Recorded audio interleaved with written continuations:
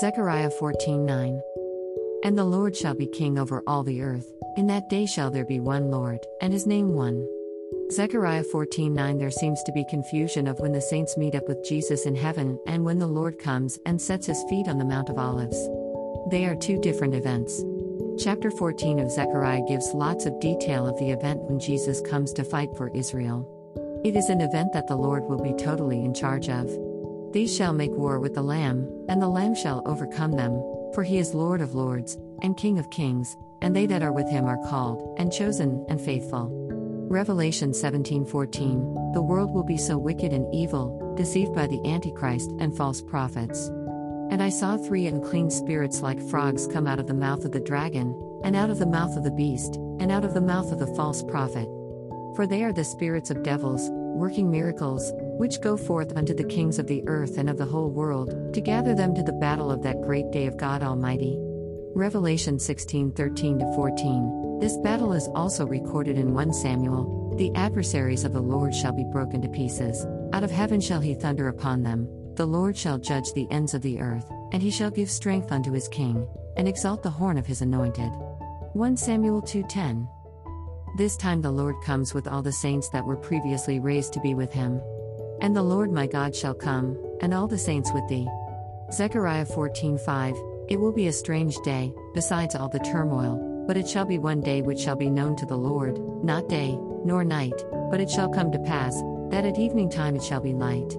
Zechariah 14:7. After the battle, the Lord will establish his kingdom in Jerusalem and make Jerusalem great.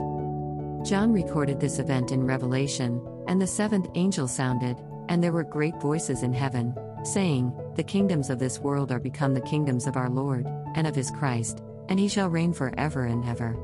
Revelation 11:15. Psalms gives us a glimpse of what the reign of Jesus will be like. O let the nations be glad and sing for joy, for thou shalt judge the people righteously, and govern the nations upon earth. Selah.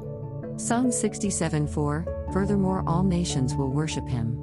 All nations whom thou hast made shall come and worship before thee, O Lord, and shall glorify thy name. Psalms 86:9. Daniel also prophesied about the Lord's reign, and the kingdom and dominion, and the greatness of the kingdom under the whole heaven, shall be given to the people of the saints of the Most High, whose kingdom is an everlasting kingdom, and all dominions shall serve and obey him. Daniel 7:27. There is so much prophecy of the reign of the Lord over all the nations of the earth. They are prophesied by different writers at different times of Jewish history. Like the prophecies of Jesus, they will be fulfilled in God's perfect time. Another interesting part of Jesus' reign is that nations will come to the Lord to learn of him, and many nations shall come and say, Come, and let us go up to the mountain of the Lord, and to the house of the God of Jacob, and he will teach us of his ways, and we will walk in his paths, for the law shall go forth of Zion, and the word of the Lord from Jerusalem.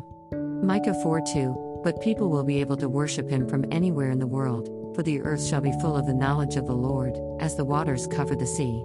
Isaiah 11:9b.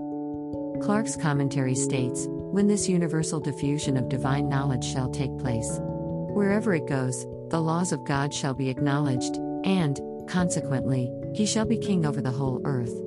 There shall be in those blessed days only one religion, and one form of religion. There shall not be gods many, and lords many.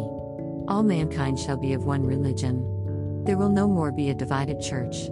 There will be no more denominations and different practices.